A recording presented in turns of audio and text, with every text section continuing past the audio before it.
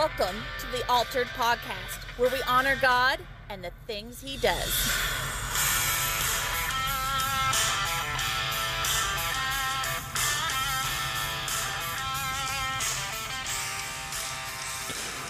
Welcome to the Altered Podcast. I'm your co-host, Hunter Dill. And I'm your host, Ben.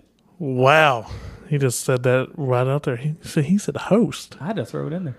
Oh, I You're did. a co-host, I'm buddy. a co-host. I'm sorry, man. Step in your lane. Last time I had listeners of my own. Now I am my own host. This has gone to his head. It has. But we are what's missing... that verse about being humble? Yeah, humble and kind. Yeah. That's a Tim McGraw song. That is. I was actually talking about, the Bible, which that's what we're about. Gotcha. But we're missing our creative director, Dina Burnett. We are. She is currently tiring out my nephews at Kings Island. She has to get thrilled for the next episode. She does. She's getting pumped. So- And Kings Island, if you would like to sponsor us, now that we've shouted out your name, feel free. And we have a PayPal. We do. I don't know how to access it, but we have one. Yeah, we're learning. So, Ben, this is episode 5, and we will be talking about the importance of the local church. Yeah, buddy. So let me ask you a question. Yes. How have you enjoyed recording 5 episodes of the Altered Podcast? Man, I love it. I can't believe we haven't done this sooner. Which is funny because you were the one who was actually like, who told me at first we should do this, and then I was like, we should, and then I just kind of let it go. And the longer it went, the more I just kept procrastinating, and you kept going, are you going to buy the equipment? Are we going to do it? Are you ready? Come on, man. So it's been pretty good. Yeah, I hounded you in my, because I can be kind of, Yep. Yeah, I You can be, be in your bonnet and buzz away. Yep, I can be a little, yeah, I can be a little overbearing sometimes. That's cool. But it's good, though, or this podcast would never happen. That's right. Because I'm a pro at procrastinating. You are. I put the P in procrastination. So I called you earlier this week, and you were doing some pastory things. You had some stuff go on with one of your Chi Alpha students or former Chi Alpha students. He's alum, but yeah. And his dad passed away. Yeah. So tell us how, that is being a pastor, or even because we're talking about the local church. So today, your local church body, how does that work? Yeah, it's one of those things. It's so hard because on one hand, you never want to do this, right? You never want to go and be with a family who's losing a loved one.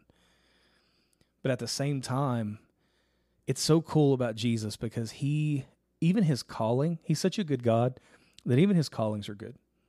For instance, he has called me to be a pastor, and in that calling, he has provided a person to at least attempt to comfort a family who's going through such a hard time. And so, when, this family's going through all the stuff that they've been going through, I just went to the hospital and I prayed for them. And I read, scriptures to them, and I just talked to them and, attempted to get them snacks and drinks. And that was really about it. It was just the whole purpose was just to love on them to the best that I could. Well, that's really good. I wanted to bring that up just because we're going to be talking about a lot about the church body and the church gathering today. And you actually had to experience one of the main importances of church body, and that is consoling one when they're grieving, and even right before that grieving time. Yeah. So thanks for sharing that little bit of experience. But I also called you this week when you was on a education conference. Yep, because I do both, right? I've got the secular job and I've got the pastoral job. Yep. So tell us about your education conference. Yeah, it was good, man. We actually went to my hometown for it, which was strange because usually they're in like big cities. So we go to the city of Ashland, and Ashland is it used to be a big town, right? It used to be the Lexington of Kentucky or the Louisville of Kentucky. It was one of those places everybody came to, and it was a big steel town, and so there Ashland Oil, that's where it was born.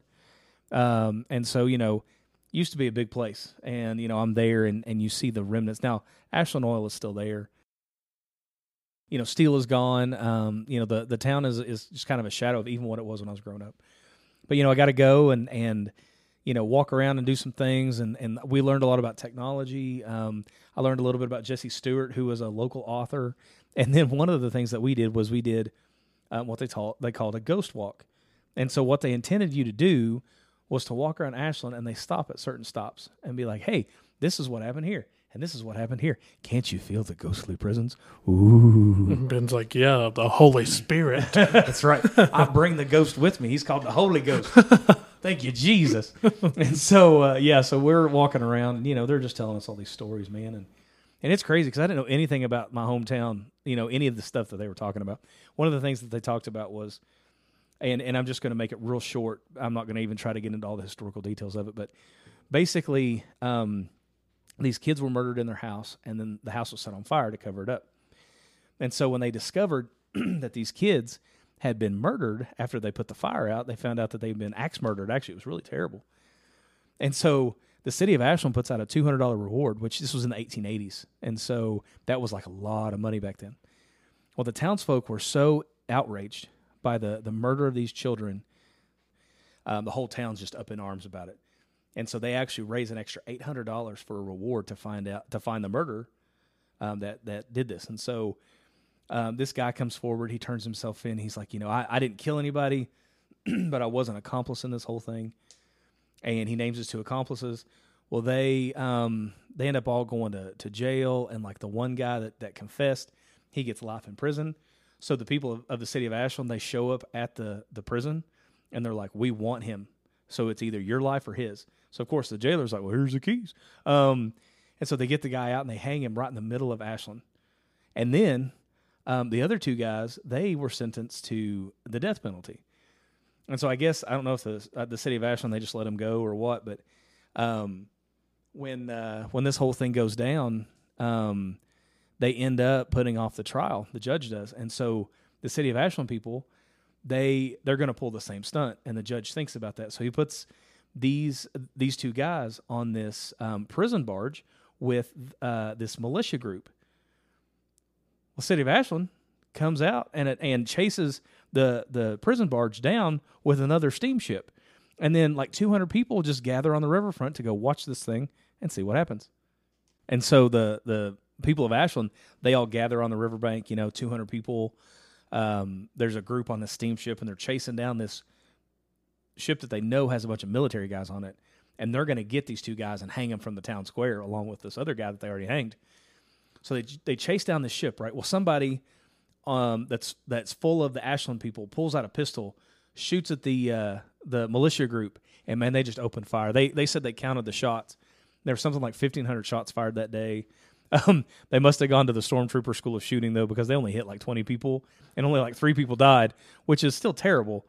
But you think 1,500 shots and 200 people that are just on the shore would be easy targets, but I guess they weren't. And at the end of the whole thing, I'm sitting there and I'm thinking about, of all the lessons I could get, I'm thinking, man, isn't it crazy that, number one, that these people were up in arms over the murder of children, which we so easily embrace right now. And number two, man, people didn't play back in those days. If you really offended somebody, you really made somebody mad, they were going to hang you, or they were going to pull out their gun, they were going to shoot you. They say that an armed society makes polite people, and man, that story in some ways brings that point to life for me. So anyway, of all the things I learned at an education conference, that was some of it. Well, I think that the moral of the story, when times get hard, people gather together to set the record straight. The truth will prevail. They definitely did course correct. And I do think that that kind of goes along with the narrative of the local church. So thanks, Ben, for 5 whole episodes of the Altered Podcast. Man, I've loved it. Thank you for 5 whole episodes of the Altered Podcast. Yeah, we have tons more to do after this. Yep. So, but to get into it, why is a church important?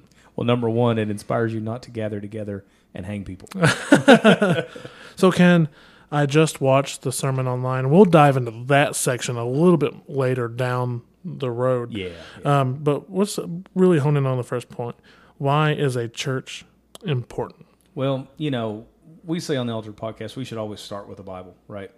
And so, number one, it's really commanded in Scripture. In Hebrews chapter 10, verse 23, the Bible says, "Let us hold fast the confession of our hope without wavering, for he who promised is faithful."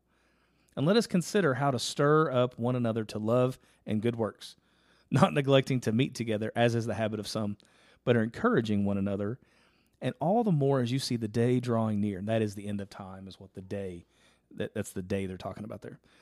For if we go on sinning deliberately after receiving the knowledge of the truth, there no longer remains a sacrifice for sins, but a fearful expectation of judgment and a fury of fire that will consume the adversaries. What it's saying here is, number one, we shouldn't give up meeting together as we should, because the meeting together of the local body, the local church, it stirs us up to love and good works, which we all know we need more of in this world. We encourage each other, and it helps us to lead holy lives, which is really important. I think so. I 100% agree with you, but today we see people who don't come to church for every reason under the sun. Yeah. My dog has the sniffles, right? So I can't come to church. Not fluffy. But you also see, like, my in-laws are in town, blah, blah, blah, blah, blah. I want to go to the lake, or it's really nice. I need to mow my yard. Yeah. Bring your in-laws to church. Yep. Go to the lake after church. Yep. Mow your grass on Saturday. Yep. Or after church. Plan better.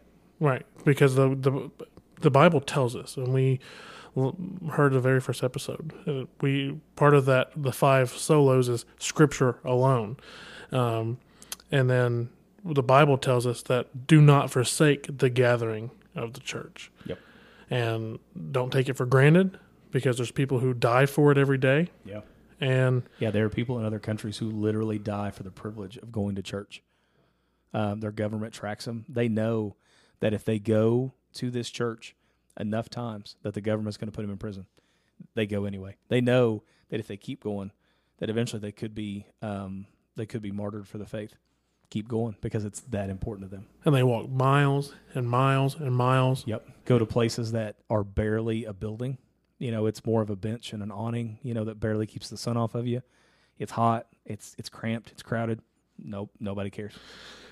Yeah. I just don't think us in America really appreciate the freedoms that the First Amendment gives us. Absolutely. Now, I alone will say that the First Amendment makes us the greatest country in the world. Yep. And the reason we still have the First Amendment is because we have the Second Amendment. I agree with that. And in that, I don't know if that has to do with the church, but I do agree with that. But I'm just saying that is the First Amendment does for religious freedom, which is hanging on by a straw. Yeah. But we see people in Afghanistan at the point, which was they were in the middle of a revival. Yep. Earlier this year, and we saw when the American forces left that it wasn't 24 hours that the Taliban took over the capital and stormed the president's palace. Yep. And then the church that was growing so exponentially in Afghanistan was on the hunt. Right. They were being martyred. Yeah. It was the very next day. I believe it was a Friday night into a Saturday. We woke up to this happening, a mass exodus of American troops. And then we saw the Taliban take over, and then we saw them taking over, going after people who have the Christian faith. Yep. So the morning of or Saturday, we had like a prayer service for them. And that was that Saturday night. It was exactly 11 hours, I think. And I think that's the time difference. But if I'm wrong, I'm sorry.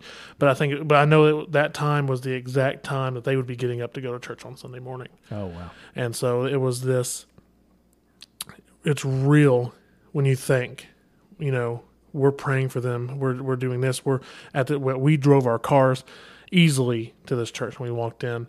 And these people are trying to get to church on Sunday morning, hiding from the Taliban. Yeah. So, and the Taliban knew who they were. They had their papers. They weren't allowed to buy food. They had to send their children out to the market to buy food, hoping their children would return. Yeah. I mean, so this is where I'm like, we are commanded to gather together, even in those times. Yeah. And not anybody in America has seen that yet. Yeah.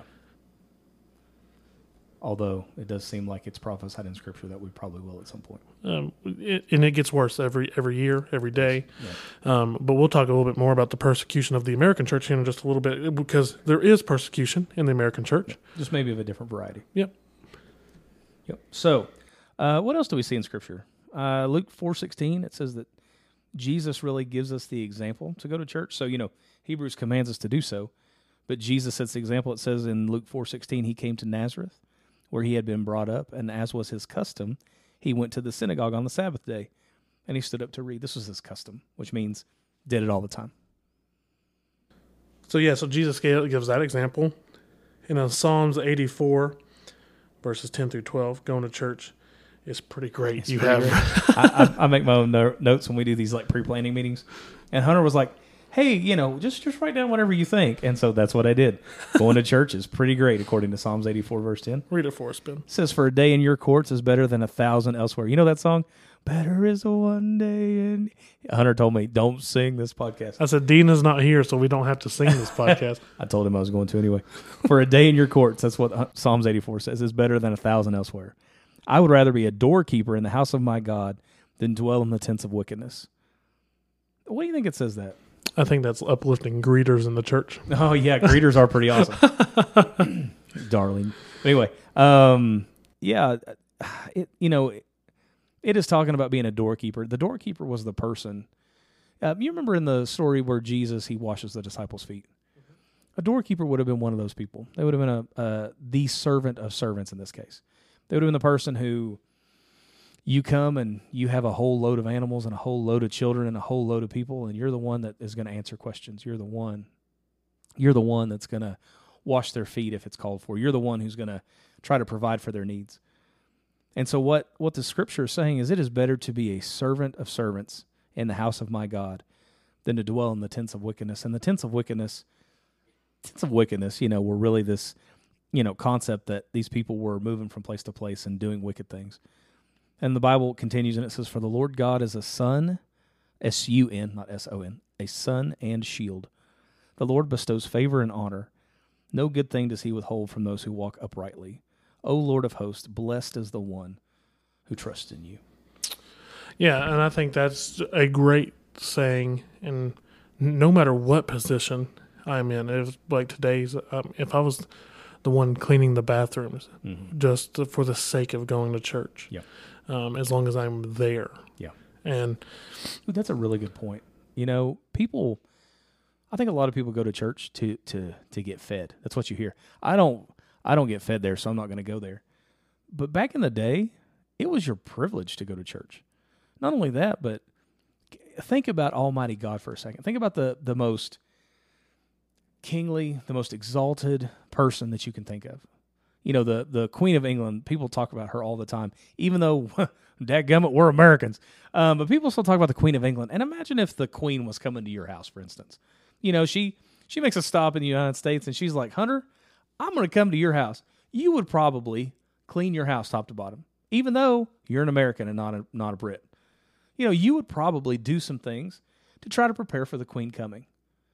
If the president, even whatever you feel about him, if the president's like, I'm going to stop by your house, regardless of how you feel about the man, you're probably going to clean your house. You're probably going to do some things. You're probably going to dress up. You'd have a reverence for the position. For the position. If we think about God in the same light, why would we not scrub toilets in the house of the Lord? You know what I mean? I mean, it is an honor to do things that traditionally wouldn't be thought of as, oh, this is important. Oh, I just want to be fed. No, it is an honor to be anything as long as I'm in the house of God. Right, and I think that the Psalms here, really gets into the point. It was like, hey, yeah, you might be working in the nursery and holding babies, but you're helping someone else attend church. You're helping someone who may really need it. That's true. Attend church.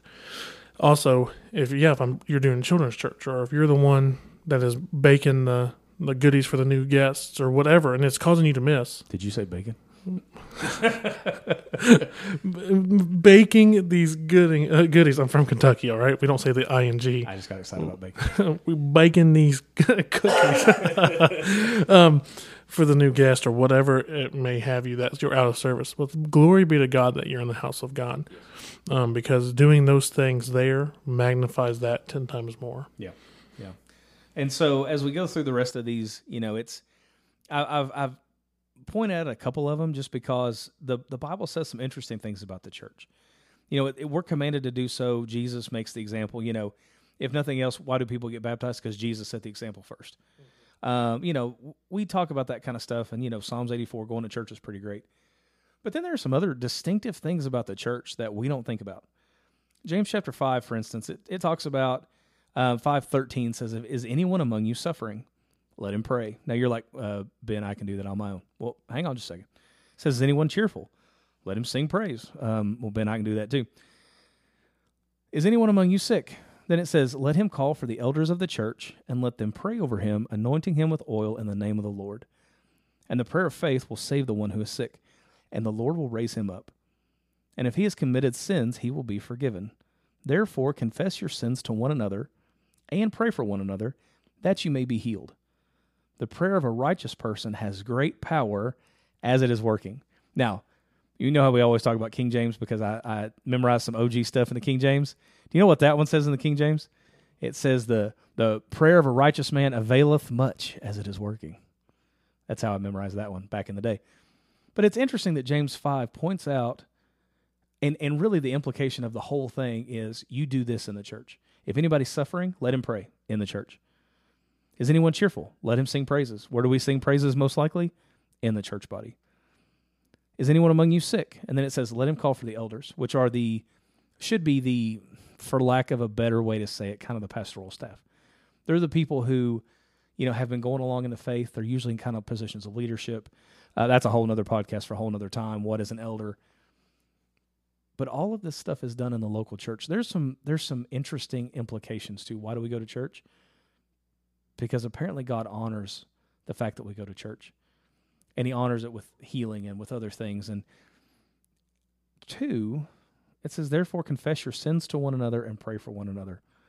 I don't know about you, but I don't do that in the local church very often. I don't walk up and somebody's like, "Hey, Brother Ben, how you doing, buddy?" And I'm like, "Buddy, I lied to 6 people the other day and I murdered that homeless kid." I don't I don't confess my sins one to, by the way, I didn't murder a homeless kid, but I don't confess my sins one to another, just openly. That's not something we do in the church typically. Those people put on their pretty church smile and their pretty church suit and off they go. 5 episodes and it's our last. Well, we've already been shut down for talking about murdering people. Anyway. Well, I think that it doesn't happen often. Yeah. To your point. Murdering people? We would hope not. No, but us going to church and confessing our sins, and because we pray for each other all the time. We do. But we want to know why healing doesn't happen or people being set free and chains don't fall off. It's because there's parts of the story that you haven't expressed. That we leave out, I think, sometimes purposefully. Oh, 100%. Because it's uncomfortable. I don't want to tell you, I don't want to tell you about those thoughts I had the other day when somebody cut me off or whatnot, and you'd be like, well, Hunter, that's minuscule. But if it's habitual and you know it's a problem and God has convicted you about it. Mm-hmm. What if it's not habitual? Do you think we should still confess those things if we're commanded to? I think if you're, especially if you're convicted about it, because there's some things that I cannot possibly remember because we're all so sinful beings. Yeah. But there are some things that is not habitual that God convicts about. Yeah. Hey, you really shouldn't have done that. Yeah. And you're not saying that if I don't feel convicted about it, it's okay to sin, right? Obviously not. But I think that is a sign of sanctification. We explained what that is last week. Yeah, being more and more like Jesus. Yep. Right. And so you being convicted by more and more is normal because you are a sinful being who's supposed to be carrying their cross daily. Yeah. And the local church is supposed to be helping you and calling you out on some of the things that maybe you are not convicted about. That's good. So if you're not convicted, then that's where your pastor or your elders or your associate pastors are like, hey, I see this. And whenever this happens, 99% of the time, we hightail it and leave and we go church stop somewhere else. That's true. That's the bad thing about having a church on every street corner, Yep. especially in the Bible Belt. Yep. I can just leave and I get uncomfortable. Yep. But I've been church disciplined, and it saved, it helped drive me to repentance so that I could have my salvation moment. Wow. I mean, so in that point, our good old friend Pastor Chris, he wasn't holding any punches. He was in that meeting. So, I mean, you have to have that church discipline. You have to have that. It's like parents. They got to set you straight so that you can drive yourself to be right with God. Yeah, absolutely. And you're right. People they don't think about some of those things. They don't think that some of that is important. But man, one of the benefits of the local body is they help me to be accountable. They help me to be sanctified by calling me to the carpet sometimes, and praise God for it. If you keep on going in James chapter 5, verse 19 actually says, "My brothers, if anyone among you wanders from the truth, and someone brings him back, let him know that whoever brings back a sinner from his wandering will save his soul from death and will cover a multitude of sins." And in that is just what we was just talking about. Yep. I mean, church discipline will drive people to repentance. Yeah. Or it should. Yeah, well, I mean, I think if we did it properly, it would. Yeah. Well, and if people are accepting of it. Well, right. And so if everything was done properly, they would. But people do not accept church discipline nowadays. And they hightail it and they run, and you're doing the same exact thing, but you want to say you honor God and the things that He does, and you have no reverence for that church discipline that you say, hey, now it's brought to your attention. I'm doing this thing that the Bible says right here is a sin, but you're not willing to fix. That's right. And, but when the next pastor brings it up to you, you're going to run, and you're going to run, and you're going to run. Yep. I mean, and here we see when James said it's important, hey, you brought them back and saved their soul. Yeah. Yeah. If you saw a child wandering in the road, I was driving down the road. Is this just about this homeless kid you killed? No, I've never killed a homeless kid. Oh. But I was driving down the road it was probably 3 or 4 months ago. And I'm driving, I'm going home, and you've seen my road. You know how it's an old country road, and it's really windy. And I was getting ready to come up over what I consider the most dangerous hill on my way home. It's a blind curve, and you kind of turn up and over, so you can't really see until you're there. As I pull up to that hill, there's a child, probably 2 years old, that is walking around at the edge of the road, just walking up and down, looking at cars, waving. Really scary, though, because if I'm on the other side of that hill, I'm coming off that hill and I'm going to hit that kid. And I was terrified. And the first thing I thought was, I have to help this child, but what do I do? And so I slam on my brakes, and I start looking for the parent, because I'm thinking there's no way this kid is just out here on the side of the road by itself. And so I'm looking around for, the parents of this kid, and they're nowhere to be seen. So, I'm sitting there. I've got my car in park. I've got the emergency flashers on, and I get out, and I'm like, obviously feeling like a creeper at this point, but I'm like, hey, little buddy, like, where's mommy and daddy at? And they just like point back at the house, and I'm like, so are you here all alone? And he just kind of is like, you know how little kids do. They don't really talk. They just kind of sit there, And so I take him by the hand, because a car could be coming literally at any moment. And I walk him off the road, and I'm standing there and I'm talking to him, and I'm like, hey, and he's in the middle of the road? He's on the edge. Okay. But still in the road. He's still in the road, though. Yeah. He's in the danger zone is what I would call it, because when you come over that hill, if you're hugging the right side, you're going to hit him. And if he panics, you're probably going to hit him too. And so, I get him, I take him off the road. To make a long story short, Daddy comes running out of the house all of a sudden. He's like, oh my gosh, I didn't know he was out and about. His older sibling's supposed to be watching him. I get him back to the parents, whatever. But if you see a kid out in the road like that, and they're going to get hit at any moment, most decent people are not just going to drive by. Same thing with the church. If you're a decent person in the church, you're going to try to help people not be hardened by the deceitfulness of sin, not fall into that trap that Satan wants to spring on you to kill you, because that's literally what the Bible says he's trying to do the entire time. He seeks to steal, kill, and destroy. That's good. And that's exactly what What? Soapbox over. Yep. Ephesians 4 talks about building the church up in love. Yeah. Well, why don't you talk about that for a minute? It's kind of like this extension of that last idea. You know, the church is meant to help you not sin. It's meant to help you lead a holy life. But Ephesians 4:16 says, "From whom the whole body joined and held together by every joint with which it is equipped." Now, this is talking about how the church is the body of Christ and how every person is a part of that body. So, you know, I'm a foot and you're a finger and, you know, whatever. Like, every person is a part. And so, it's talking about from whom the whole body joined and held together by every joint with which it is equipped. When each part is working properly, it makes the body grow so that it builds itself up in love. So many people that I talk to, they don't know what their place is in the church. But this verse says that when each part is working properly, it makes the body grow and it builds itself up in love. You ever break your leg or break anything for that matter? You know what's weird about breaking a bone? Doctors actually say that the bone, if it heals properly, will grow back stronger than if like it was never broken in the first place.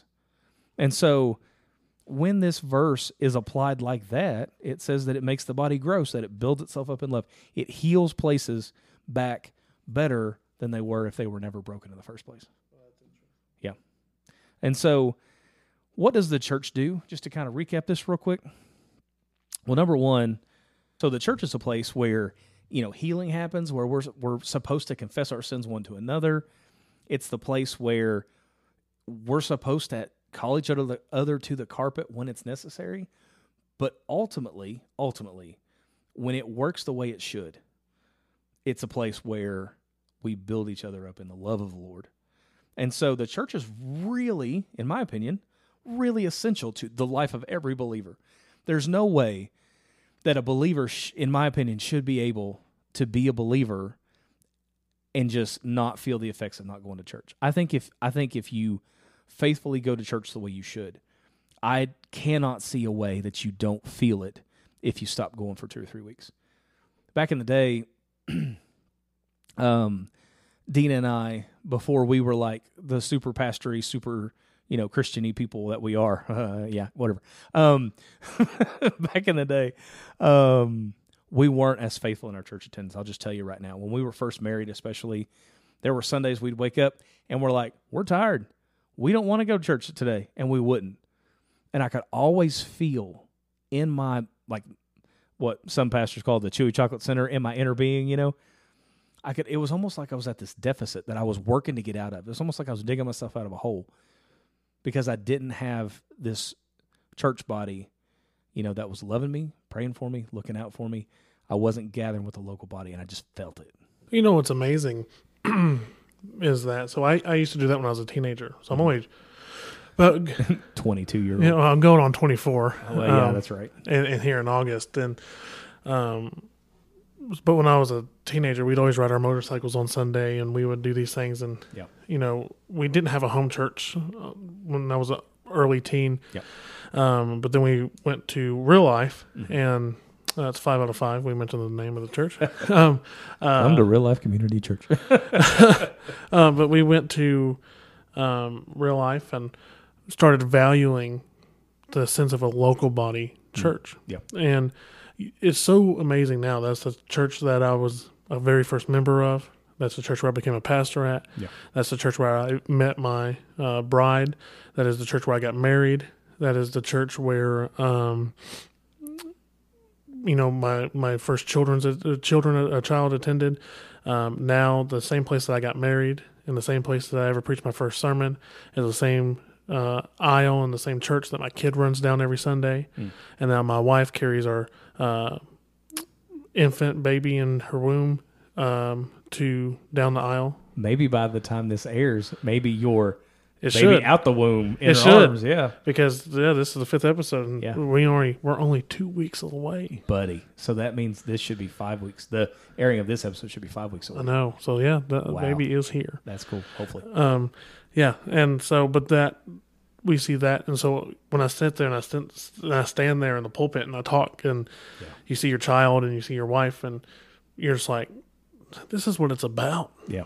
You progression, and you see that these people around us have been there for everything, thick and thin. Yeah. And without one of them, we are a little bit more crippled as the body of Christ. That's true. And people are like, well, I'm just a church attendee. Well, you should be doing something, first off. Yeah. You have a gift, and I don't know how often you think about using your pinky, but your pinky is used a lot. Yeah. We all think about our thumb, and we all think about a shoulder, but people's like, well, I'm a lesser body part when you start bringing up that. And it's like, Well, there is no less body part, by the way. Even if there is, the Bible says that the parts that have less honor, we treat with greater honor. And what the Bible is talking about are like your more private areas. We'll just say it that way. But we treat them with greater honor because we clothe them more and we take care of them more. And, we watch over those areas more. Well, I mean, and you just look at one of the smallest things on the human body is a pinky toe. Yeah. And what happens when you cut off a pinky toe? I mean, you have back problems, and they're more prone to herniate discs. Yep. And it literally helps cripple the body. Yeah, that's true. So I'm just, that is just my thought. That's absolutely true, though. You are essential to the local church, and you should be there.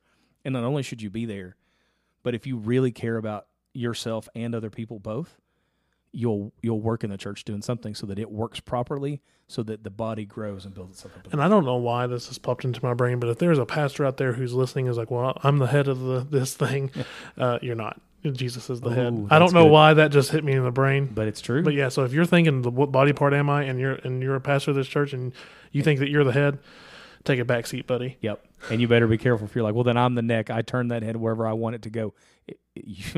Yeah. The head can absolutely take care of that as well. If you're thinking that, you may just be the butt. That's good. I've never been one to stay quiet. Right. Though we would like you to sometimes. So here's my question. Yes. In all this, we talk about the church body, and we talk about its growth, and we talk about all these different types of things. And we talked a little bit about persecution, and all these things fit well. But I want to hone in on one thing. Okay. So we talked about what the Bible says, and we brought up a lot of scripture about how the church should function. Yep. So tell me, how has the church changed over time? Oh, buddy. From the time that Acts was written then, and we saw that 30-year span of Acts, to 2022. Yeah. So we have to ask the question, what did the early church do then, right? And so Acts 2 gives us like a little tiny, I'm going to call it the Cliff Note version of what all the early church did. It says, and they, talking about this body of believers, devoted themselves to the apostles' teaching and the fellowship, to the breaking of bread and the prayers, and all came upon every soul, and many wonders and signs were being done through the apostles. Now, if we pause there, number one, what does it say they did? They devoted themselves to the apostles' teaching. Are you devoted to your pastor's teaching, or is it something you suffer through every Sunday? Number two, they devoted themselves to fellowship. Now, this is a really interesting one to me as a Chi Alpha pastor, because you asked me, hey, what's Chi Alpha going to be doing this coming semester? And I said, we are a ministry that focuses on small groups. You know, we talk about the church in of itself and how important it is to go, but what is the gathering together? Is it small groups? Is it whole groups? Should I only go to whole group? Small groups, it doesn't matter. What do you think? So I think the word that you're trying to use there is fellowship, right? Mm-hmm.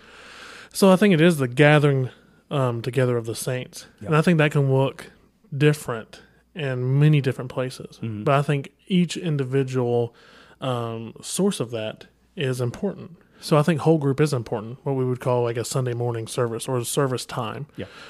For if you're not like a non-traditional who doesn't do Sunday services like Chi Alpha, they do on campus stuff.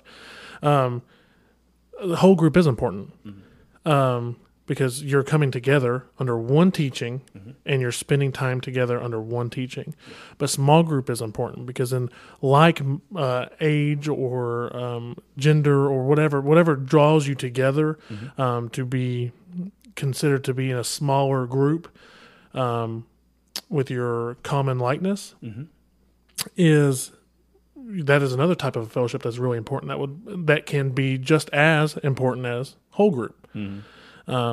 So don't forsake either one. Yeah. Don't just like if you're a parent of a teenager, youth group is massively important. Yes. You know, I was a youth pastor for a couple of years, and you could tell the difference when kids started coming to youth group. That's true. And yeah, you know, they joke around and they have fun, and all my youth kids got on my nerves at least one point or another. And I had the pastor's kid, so that was Yep. in my tenure of doing it. But in fairness, your own kid, you say, gets on your nerves sometimes as well, right? But everybody's child gets on my nerves at some point. But I'm just saying, and so you dive back and forth, and you see them come together in a smaller group, and they connect with their likenesses, and they just with the age, or they're close to the same year. Yeah. They're enjoying the same type of music, and we're coming together and we're talking about God, and they can compile that to how it fits their life. And so, yes, Sunday morning church is important for teenagers. I think it's great to move them on to the next level, to where you and I are at now, for small groups of young adults and college students. But for them, going down there on that Wednesday night to small group or youth group is probably impacting them more than a Sunday morning is. Yeah. Because it's hitting them directly where they're at then. Yeah. So it's both important. Yeah. You just have to not forsake one for the other. Well, I'll miss Sunday service, but I'll go small group. I'll go small group, Or I'll miss small group, but I'll go to Sunday service. Yeah. Now, look, things come up. I get it. When this baby's born, I probably won't come to church that first week. Yeah. And my wife may not come for a week or two after that. No, but I think it's important for me to go. I think it's important for my small group to still meet, even if she can't attend. So it's a matter of where's your priorities lie. Yeah, that's true. One thing that I think people forget are churches do things for fun sometimes. And We do? we do. You know, I actually feel kind of convicted about this one because our church does a game night. And, you know, I work a job, you know, pastoring's a full-time job in and of itself. And there are weeks, many times where I go, I'm too tired to go to game night. I just don't want to go. I just want to stay home. But I should probably go to game night because that is a fellowship event that the church is doing. And ultimately, if I go, and when I go, I do feel built up in love. There are plenty of fun things that our churches do. We should probably go to those too. And our church has a saying that when we go, we want to have our affections raised towards Christ In everything that we do. Yeah. And to me, for these group things here, raise my affection towards my fellow brothers and sisters in Christ. Yeah. And in that turn, raises my affections for Christ. Yeah. So I think that everything, and I know you're saying, so every time the doors open, I should go to church? Yes. The answer is yes. Yeah, I get it. The answer is yes. Small kids, you know, you work 40, 50, 60 hours a week. You do a podcast on the side. Yeah.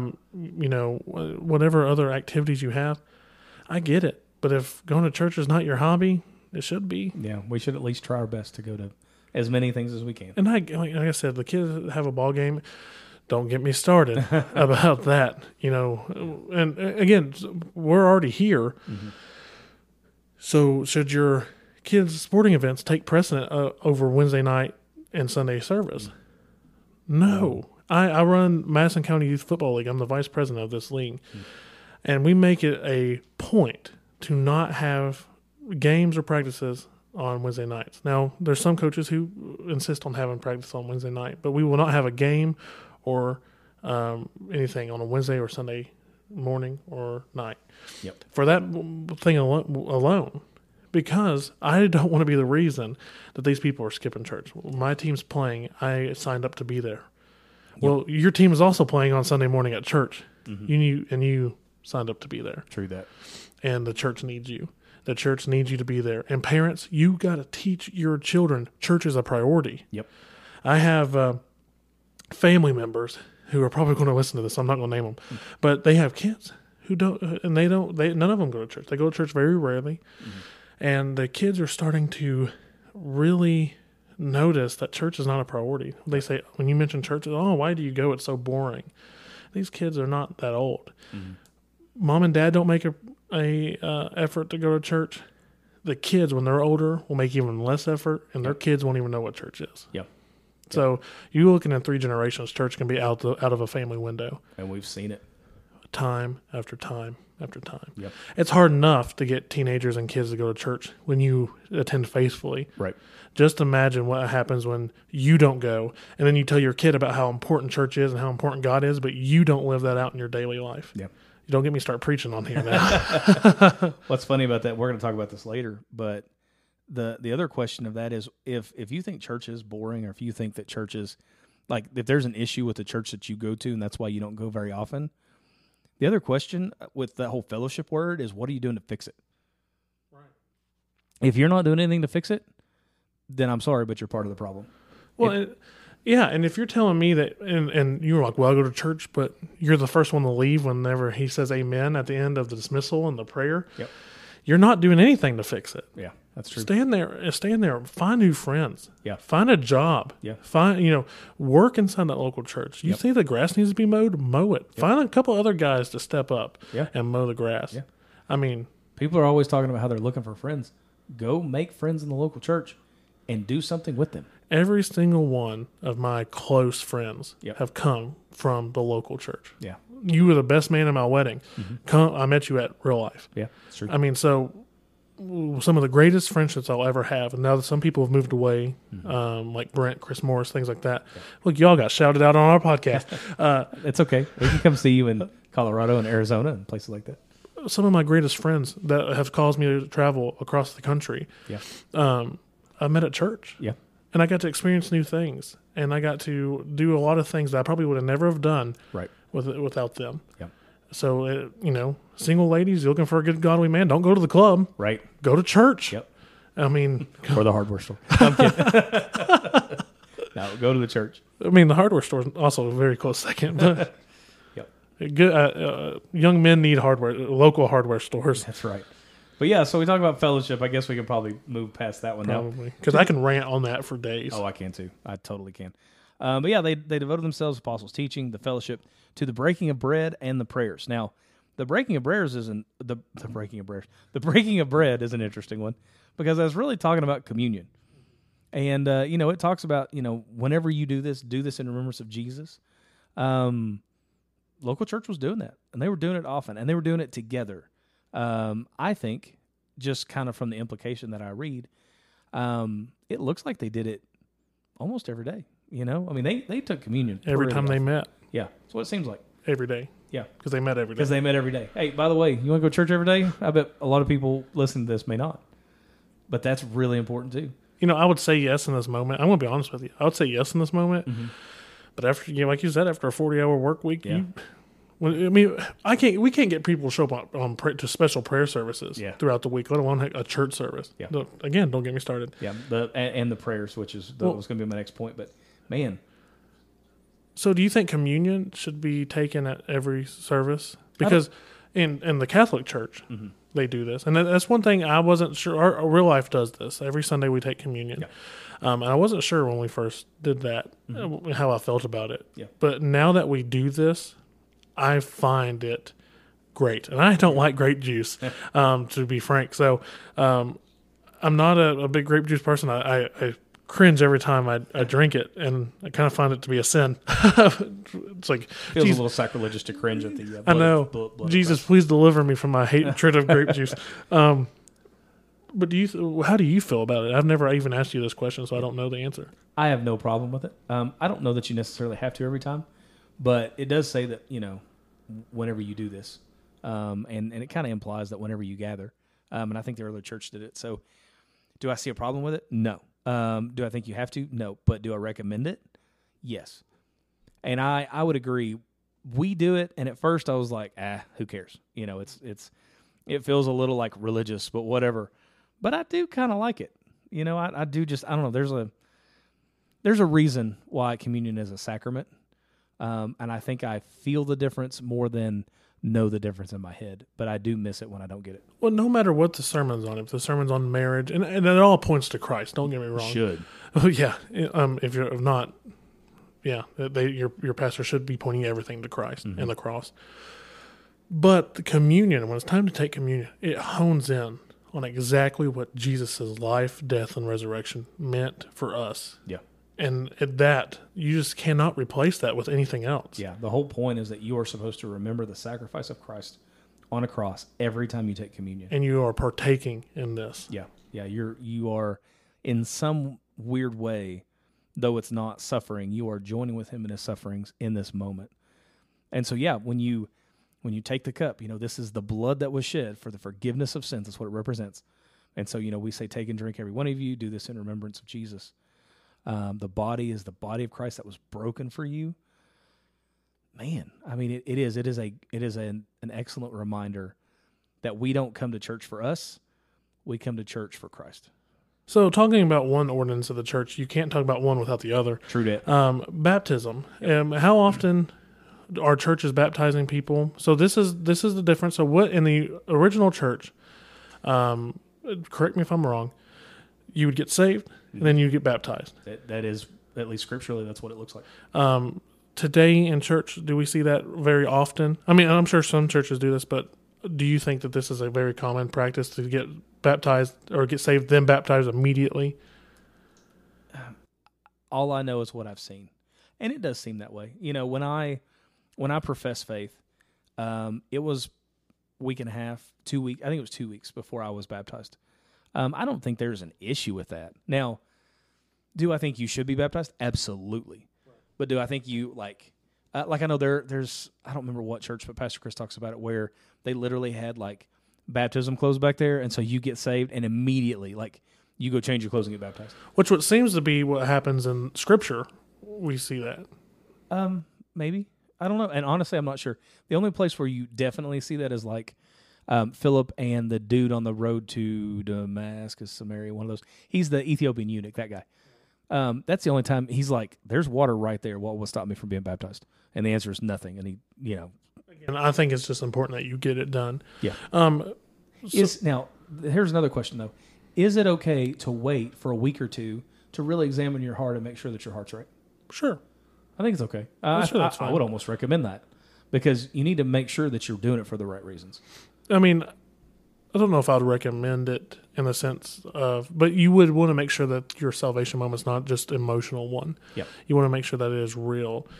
And to be very clear, not everybody's family goes to the same church. You want to you're going to profess this to the community, also your family, to the world. Yeah. And I want to do it to people who's going to hold me accountable. Mm-hmm. You are a professing Christian. How do I know that? Because that's how you get baptized. Right.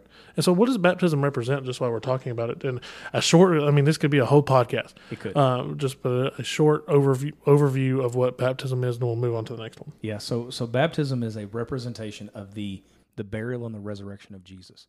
And so when we are baptized, we go down into the water as a symbol that we are buried, that the old man has died, and then we are raised to newness of life.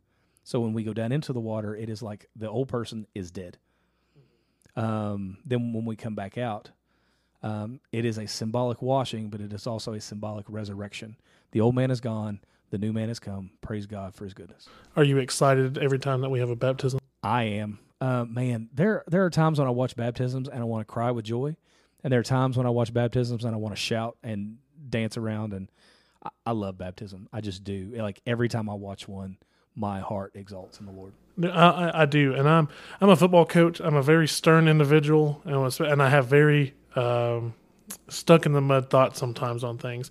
But when it comes to baptism, I can't help but get emotional, especially when children get baptized. Oh, yeah. And I said that on a Sunday morning before. I was up there bawling my eyes out. I'm like, I was just coached a football game the day before, and I'm like, you would not think that I'm the same person. But there was something about children, adults, saying, hey, it's not just enough that I gave my life to the Lord. I'm going to show everyone that I gave my life to the Lord. Yeah.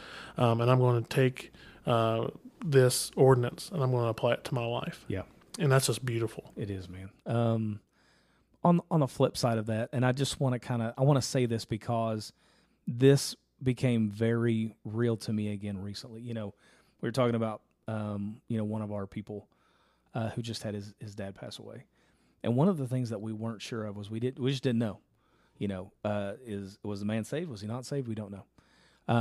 Well, I found out that right before he went on the ventilator, he actually made a profession of faith with a hospital chaplain. Didn't have time to get baptized. Mm-hmm.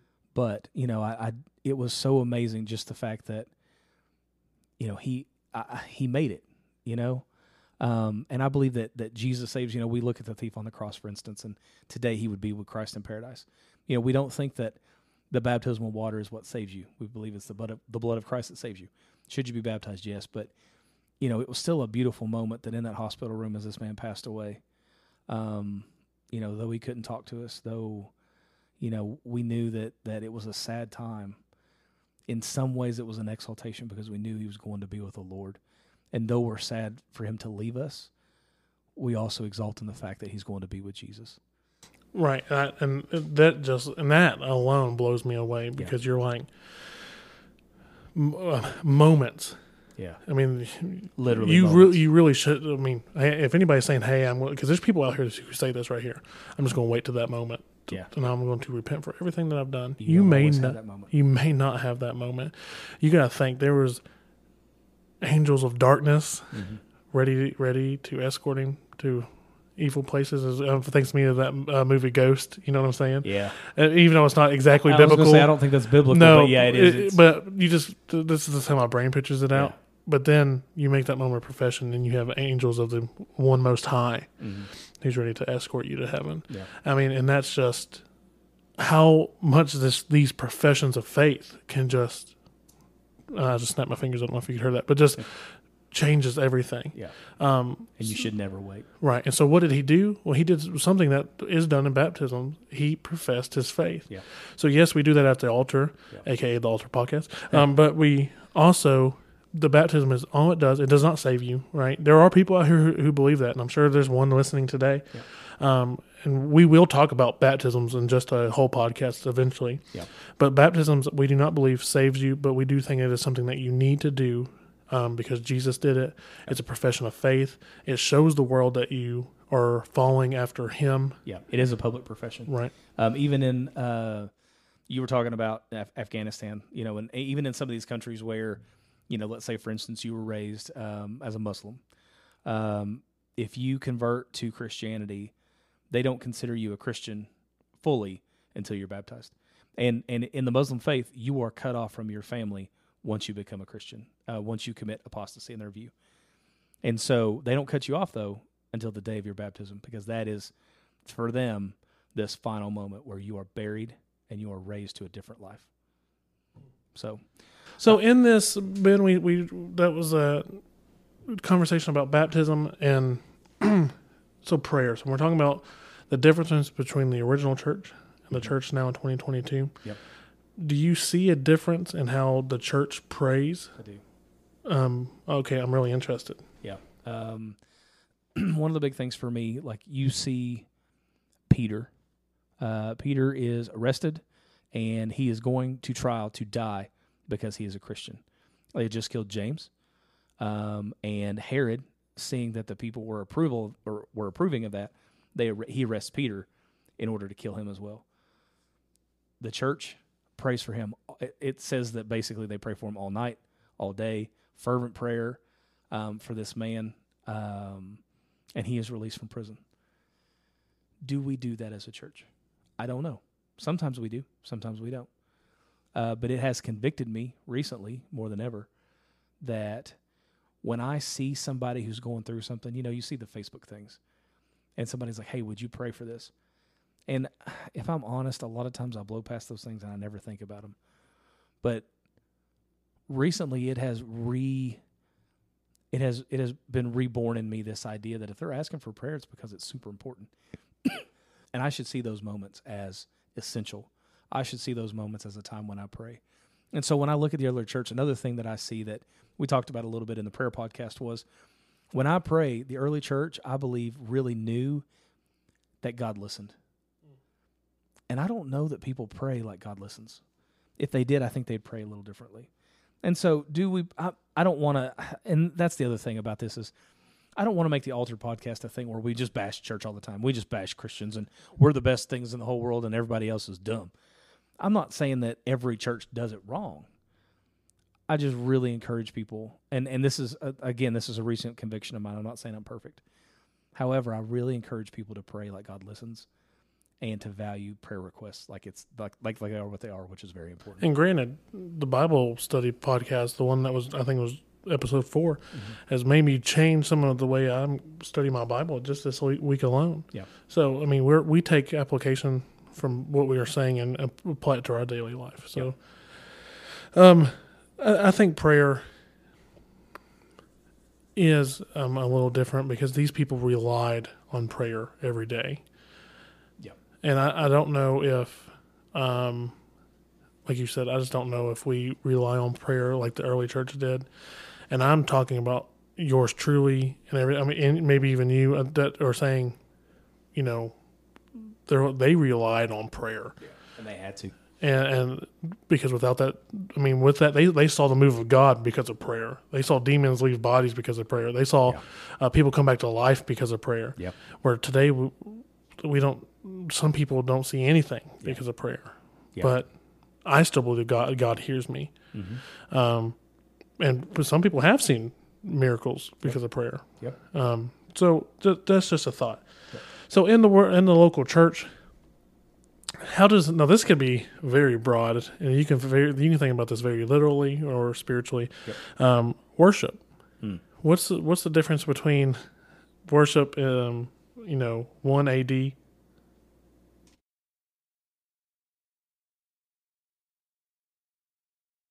and 2022?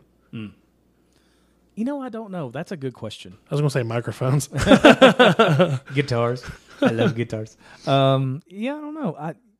It does make me wonder. I've thought about that before. What was worship like in the early church? I know they sang some hymns. Right. I mean, to me, I think this is one thing that we've kept fairly similar in the sense of that we are just praising the one most high. Mm-hmm. I think it's and we're going to have a podcast very soon about living that Christian life, worship, worshiping, and that's part of the Christian life. Yeah. But I think worship alone is that I don't care what style of music it is. I don't care if it's hymns, Christian heavy metal. I really don't care. You do have some people out there who do care, but I want the lyrics to be biblically sound, theologically true. Yep. And I think that is what they had. They had songs and hymns that were theologically sound, biblically sound, and that's what they kept going over and over and over again. And that's what they sung about. Yeah. And their prayers were biblically sound. Yep. And their preaching was biblically sound. And that's as long as we stay on that path with our prayers being biblically sound, the way we take communion, making sure it comes from the Bible, the way we baptize people, it comes from the Bible, then we are going to stay on the track that the local church was at back in the book of Acts. Yep. So stay biblically sound. I mean, the gospel never changes. The Bible never changes. Yep. But the ways and the measures that we present the gospel can change. And that's okay. And that's fine. But don't sell out right to the society today and compromise what the Bible says for how people feel. That is a big thing today. Yeah. Do not compromise what the Bible says for how people feel. Yeah. It may hurt feelings, but Jesus came and hurt feelings. That's People's true. Like, well, what would Jesus do? Would Jesus really do that? You're a pastor. Should you say that? Yeah, I should. I really should say this. Mm-hmm. And honestly, I should have said it a long time ago. Yeah. And that is just that's one of my biggest pet peeves. Yeah. But in this, I think the one thing is worship, and this is we see this fairly often. The light shows, the lasers, the fog machines. I don't necessarily have a problem with any of those things. Man, I love a good light show. I don't necessarily have a problem with any of those things. But what I have a problem with is when it becomes more about the presentation and production than it does about the one you're singing about. Yeah. One thing that our own church does that I will harp on that really bothers me is we have a pre-service meeting. Production meeting. And we call it production meeting, and I hate that. I hate that term. Now, I know why we do it. It's the same reason why we pre-plan the Altar podcast. It's so that we can exalt God to the best of our abilities. But I hate that we call it production meeting. Anyway, because it's not a production. Right, and yeah, because people call church a business. It's not. It's an organization. Yes. but it's a gathering is what it is. Yeah. Now, can we learn things from businesses? Sure. Right. But it's a gathering of people that has come together to worship the Lord, period.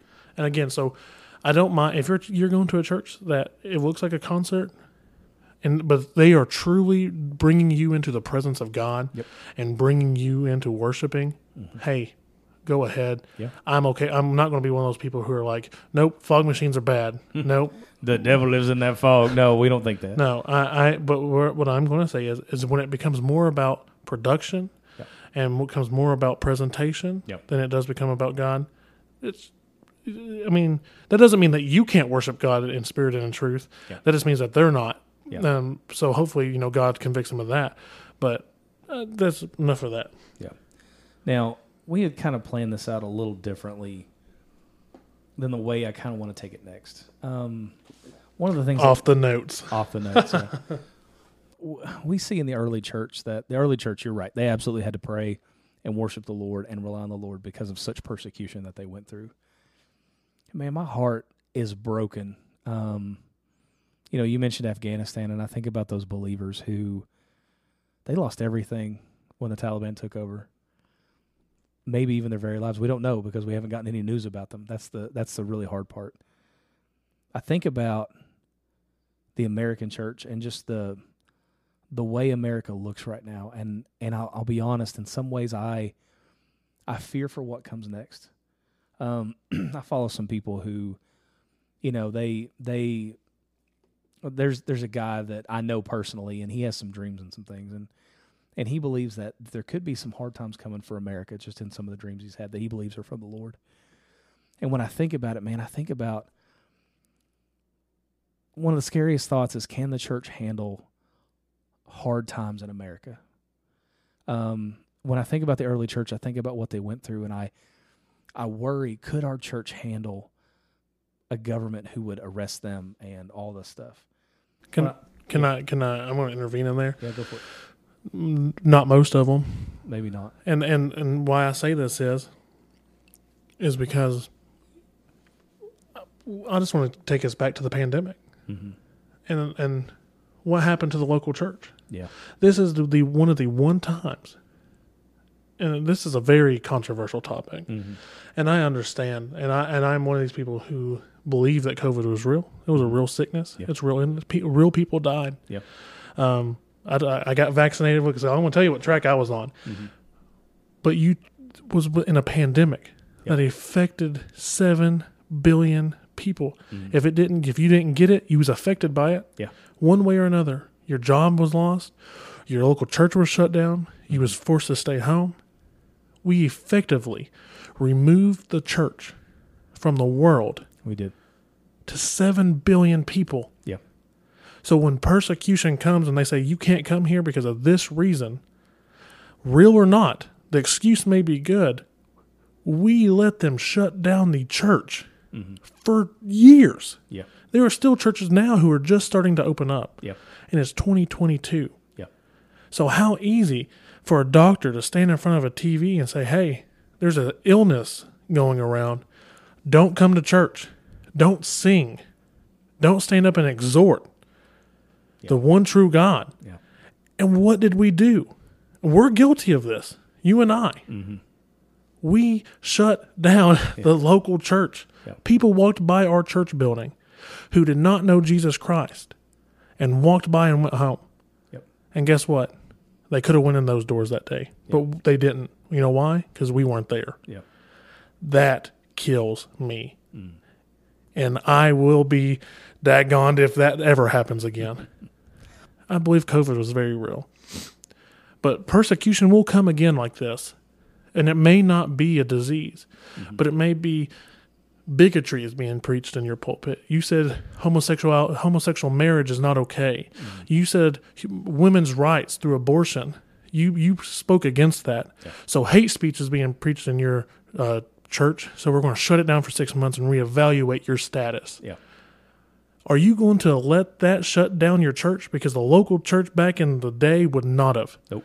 They literally drug church leaders in front of the Pharisees, and they said, shut up about Jesus or we'll kill you. Yeah. And guess what they did? They did not shut up about Jesus. Yeah. But we say this today, shut up about Jesus or we're going to call you names, Yeah. we shut up. Yeah. Ooh, we're going to take your tax exempt status. Why is that a threat? If I can't pay my taxes, I shouldn't be open anyway. Well, and you know what? Who cares? Right. If I have to pay tax, I mean, yeah, it'd be hard and but businesses do it every day. Look, man, Can I not pay my taxes? Is the Lord not going to provide that? if the church people want our church to stay open, they'll help us pay our taxes. That's true. Look, man, I'm not worried about it. Yeah. Now, there are people out here who go over and aboard on these things.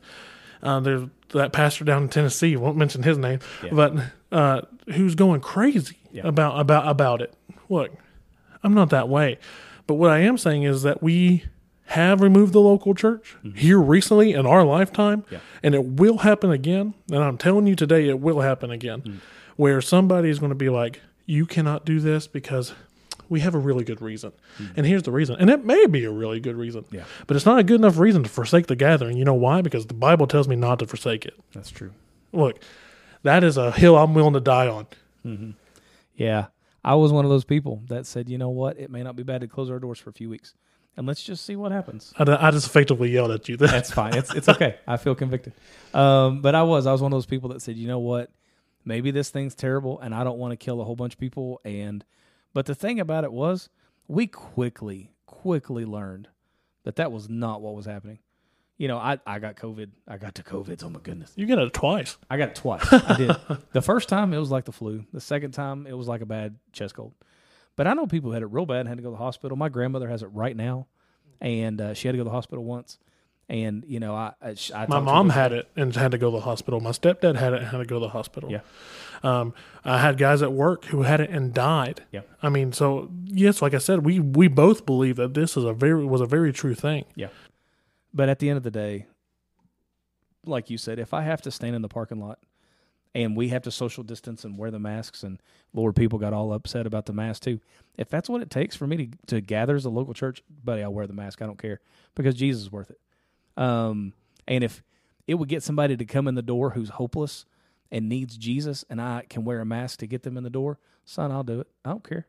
But the point is, I'm not going to, I agree. I don't think I'm going to ever forsake the gathering together of the assembly if I can help it. And what drove me nuts about this, and then we can move on because, I don't want to harp on this for too long. Yeah. What drove me nuts is that months before this, you would hear pastors preach.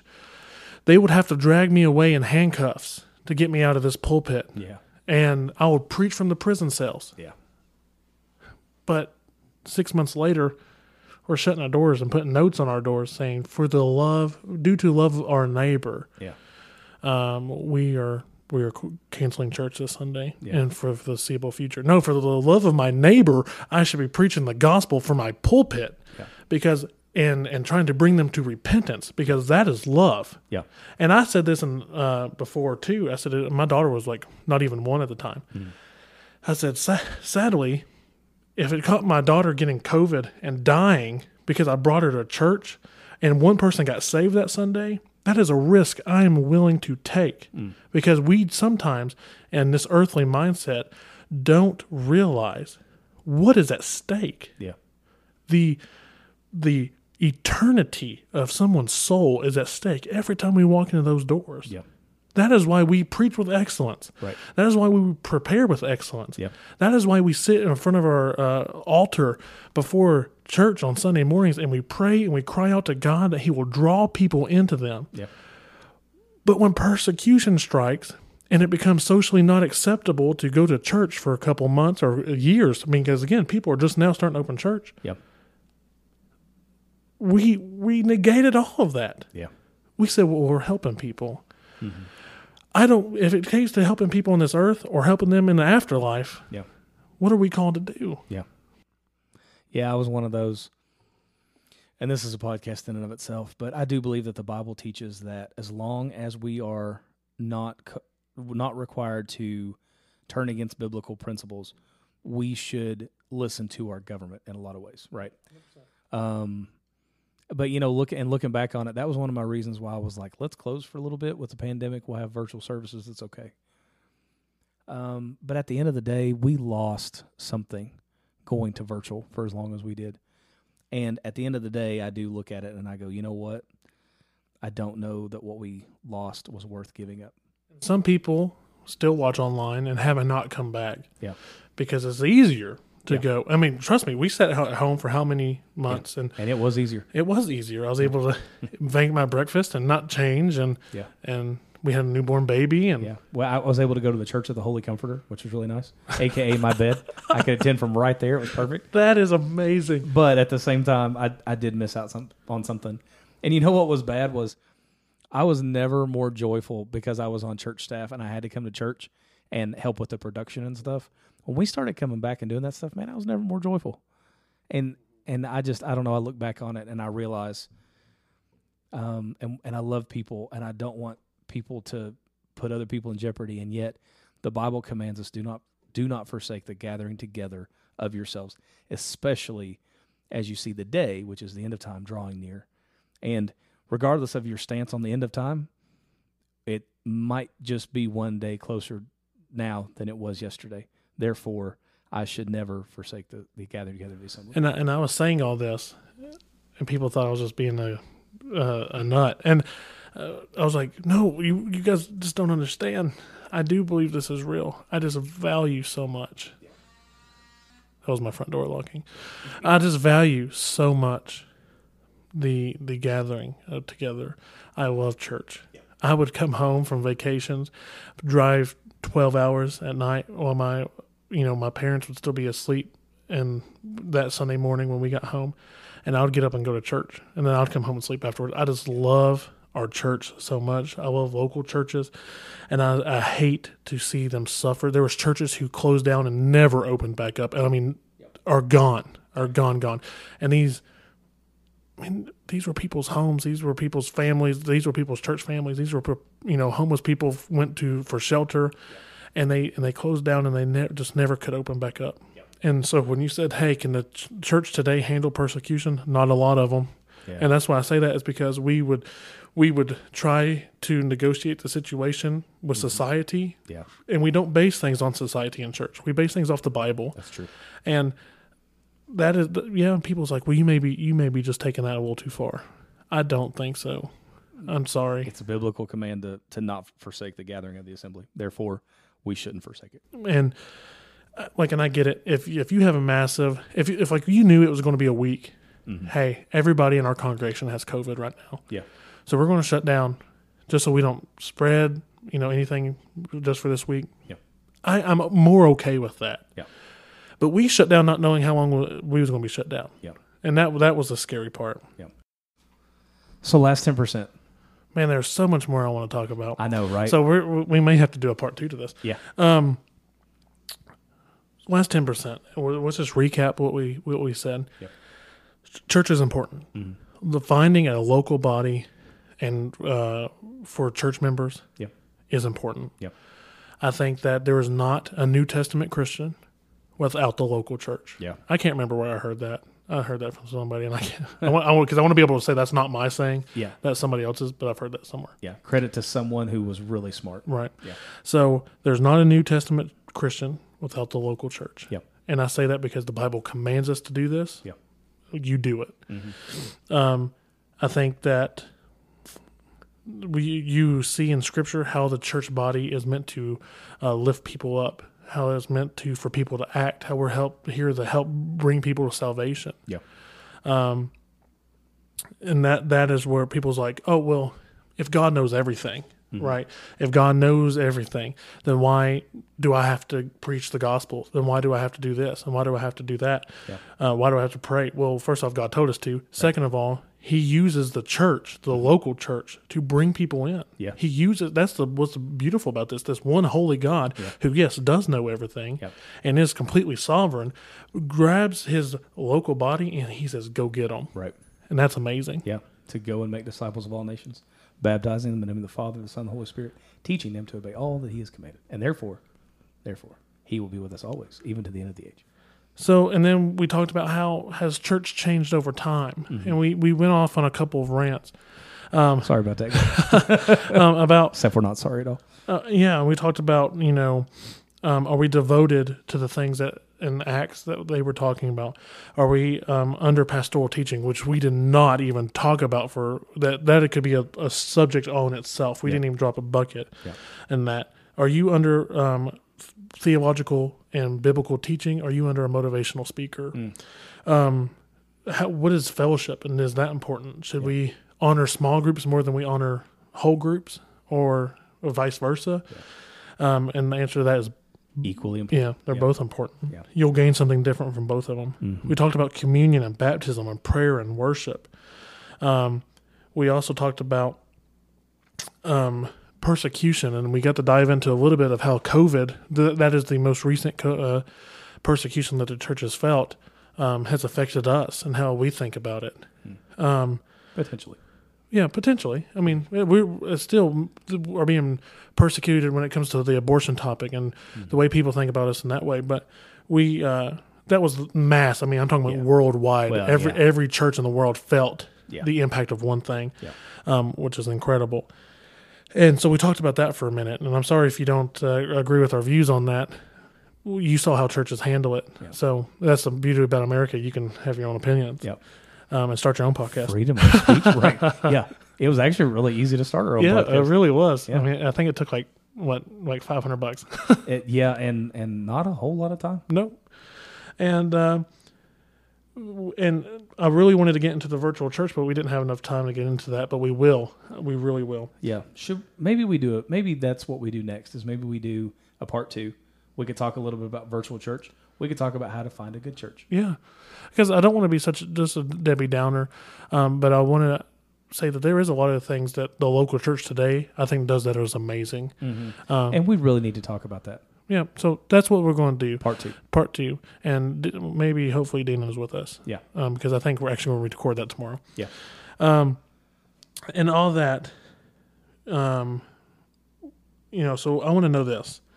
What do we love about our church? Oh, that's good. So we'll talk about that tomorrow. Okay. How do we make our church better? We need to talk about that. We will talk about that tomorrow. Yeah. And I want you to comment on our Facebook page, The Altered Podcast. What do you love about your church? Yeah. What do you do to make your church a better place for people to be? And what do you do to make your church home? Mm-hmm. And because we could learn from everybody on this. Absolutely. Because that is one thing I think our church does amazing at, is making people feel welcome. Yeah. But we can always do better. Yeah. And if you're going, I don't know that I do anything, maybe you pray and say, Lord, what do you want me to do? And I know for a fact there is people inside of our church that we go to who disagree on my stance of what we just talked about in a lot of things. Yep. But that is another thing that makes our church home, is that we're allowed to have different opinions and still worship in the same place. Yeah, that's true. Because Ben and I differ on a lot. You have anything you want to recap on? No, I think you hit the nail on the head. Well, every bit of it. So I got a random question for you. Oh, I knew it was coming. Here it is. So this is how we end. We end every one. Yep. And we end every podcast. I'm going to need to have Dina make a little sound effect for. Wait. Hunter's random question. We just found that we had that option to make that noise, and now we're loving it. If you had one whole day to do nothing but absolutely nothing, but watch a series of movies, oh no, what would that movie series be? Oh, Star Wars, 100%. I'd watch every single one if I could. Wow. I don't know why, but I love Star Wars. I've loved them since I was a little kid.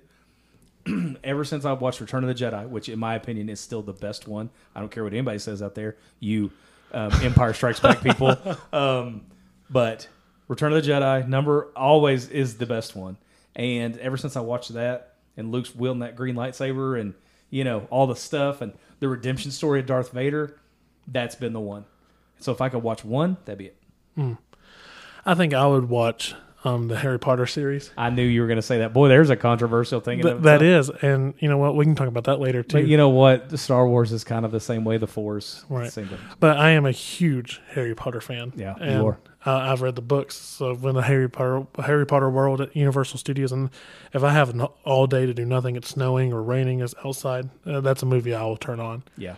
Right now I can turn to TNT almost any time and see Star Wars, and so I'm loving it. Like Yeah, we just Disney watched Plus. Oh, yeah. You know, a Peacock has Harry Potter on them. So, Yeah. hey, both those people can sponsor us. Yep. Um, Boy, that'd be ironic. Wouldn't that? Disney Plus sponsors the Altered Podcast. Oh gosh, Man. they went after that conversation we just had today. Oh, you absolutely right.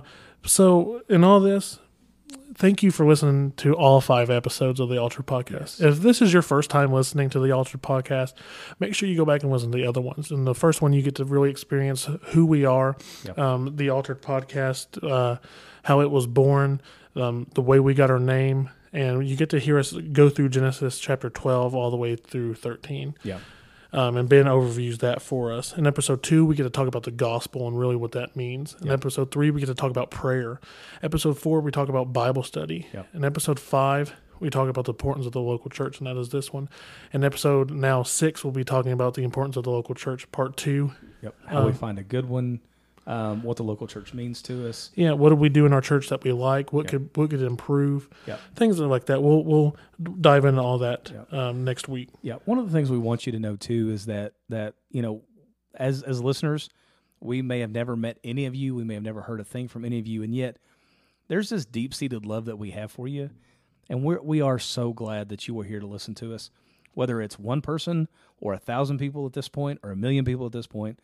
Whatever the case may be, we are so thankful for you, and we don't ever want you to listen to this and think, man, they just want to tell us how great they are and forget it. No, we love you, and the only reason why we do this is to honor God and the things He does, and in that we want you to honor God as well.